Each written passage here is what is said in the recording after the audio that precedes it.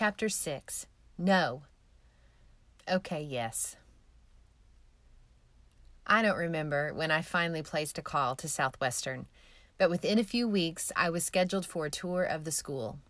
At 30 years old, a homeowner, it was a little house, a Lexus driver, it was a used older model, a grown-up, I paid my own bills, I was going on a seminary school tour. I only told my parents that I was going because I was leaving the state for a weekend. I had watched enough crime dramas on television to know that it was a good idea to tell someone where I was going. I wanted them to pray for me, but I didn't really want to hear their thoughts. Honestly, I needed to not hear anyone's thoughts, because if anyone petted my desire to not go, I probably would have caved and stayed home. I only wanted to hear God. With no doubt, I had heard him in my office say Christian counseling. On this trip to Southwestern, I had to listen for him to confirm it. That proverbial window was difficult to climb through as I drove to Texas, the one state I swore to never live in. I toured Southwestern's campus with a knot in my gut, knowing that I would be making that drive and walking that campus again. Every word confirmed it. This was the window God was opening for me to climb through. We toured the housing. We, being me and the bubbly 20-somethings who were excited to be visiting the campus, and to whom I faked friendly as I slowly died to self on the inside. I reminded God of all the reasons why this was not a good fit for me. I was 30. I had never lived in campus housing. I never wanted to live in Texas. How could he expect me to live in campus housing in Texas at 30 years old? I. Did he not know who I was? I don't want this answer. I don't want this step. I don't want that life. This whole seminary at 30 years old scene was not who I am. I am the Ponca City High School Class of 94 Student Council President and most likely to succeed female student. I drive a Lexus and go on business trips to New York and LA. Never mind the Xanax and crying. What will people think if I go back to school now? Loser. Failure. I have a home. I've worked hard for 10 years. Am I just supposed to walk away from it all? I can't. I've earned where I am. What will people think? This is not what I wanted. I wanted God to fix the land I was on or move me to better land, not take me out into the backwoods. I yelled and cried most of the nearly 6 hours back to Tulsa. For the next few weeks, or maybe months, I don't completely remember, I grappled. I sweated. I cried. I justified. I doubted. I wrestled. Not in a singlet, just emotionally. God was prepping me for another break through the clouds moment. A friend from Bible Study Fellowship had invited me to First Baptist Tulsa. It was downtown, and I loved the short time I attended there. I shared with a few trusted friends in my Sunday school class what I believed God was calling me to. One Sunday, a teacher could obviously see my struggle with this calling, probably because I cried during prayer time yet again. I pretty much carry my emotions on my face, possibly in an effort to alleviate my struggle, or possibly to reassure himself in struggles he faced.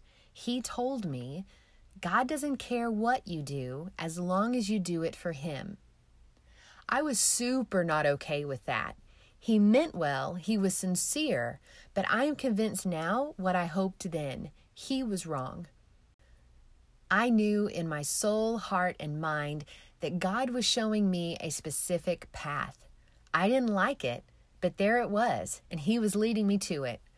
God wasn't saying, Haley, you stay in control of your life. You choose how you will serve me. I think you are really smart, so you guide me to your plans, and I'll make it happen. I can't wait to see what you come up with, Haley. Instead, God was saying, follow me.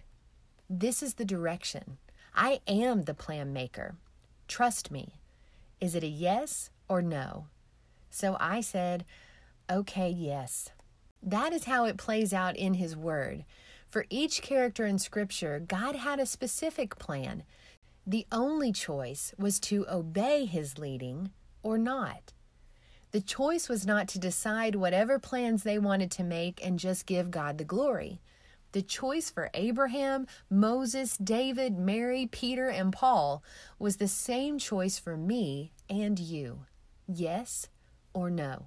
This doesn't mean I believe God has a plan for which pair of jeans I should put on in the morning. It just means I believe him when he says he has plans for my life. His plans never go against his word, and it is never too late to seek him for his plans in your life and family. His plans for me changed my whole life and all the circumstances around me. His plans for you may not change any of your circumstances specifically, but they will change your life, possibly without moving you an inch. With the grueling decision made, I drove home to Ponca City to tell my parents what I knew was the next step for me. I was going to say yes. I didn't understand it. It seemed crazy to me, but I was fully convinced this was his leading. Honestly, this plan was not what they wanted for me either. None of that was the vision any of us had for me or anywhere near what we had been praying for me. They would never have said it or made me feel this way, but they may have been a little embarrassed too. What does it say about them to have a weirdo daughter? My feelings, not their words. Wouldn't it be easier, God, to just give me a kind, good, and providing husband and let me fade into the sweet and peaceful life I imagined? Land, God. Land is what I prayed for. Land is what my parents had prayed for me. We hadn't been praying for closeness to God. We had been asking for his tangible blessings for me. Anything short of that seemed like failure still. Plan B, like the backup plan for a life not going so well. Through some tears, me and Mom again, and lots of logic talk, me and Dad, they supported me, even in what none of us fully understood. We cried, and I fully committed, set like flint. As I drove back to Tulsa, following a thunderstorm that had been moving across Oklahoma that day, I cried as I counted 7 rainbows that popped up across that sky over my nearly 2-hour drive. 7, not 4, not 9, 7 rainbows in that sky. God's perfect number. God is faithful. I would sell my home, quit my job of 10 years, move to Fort Worth, Texas, go to seminary, and follow God. I was all peace and puke.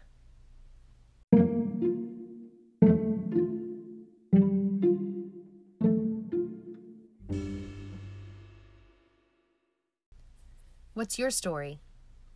Has there been a time when you fully surrendered something or someone to the Lord? How did you feel about it?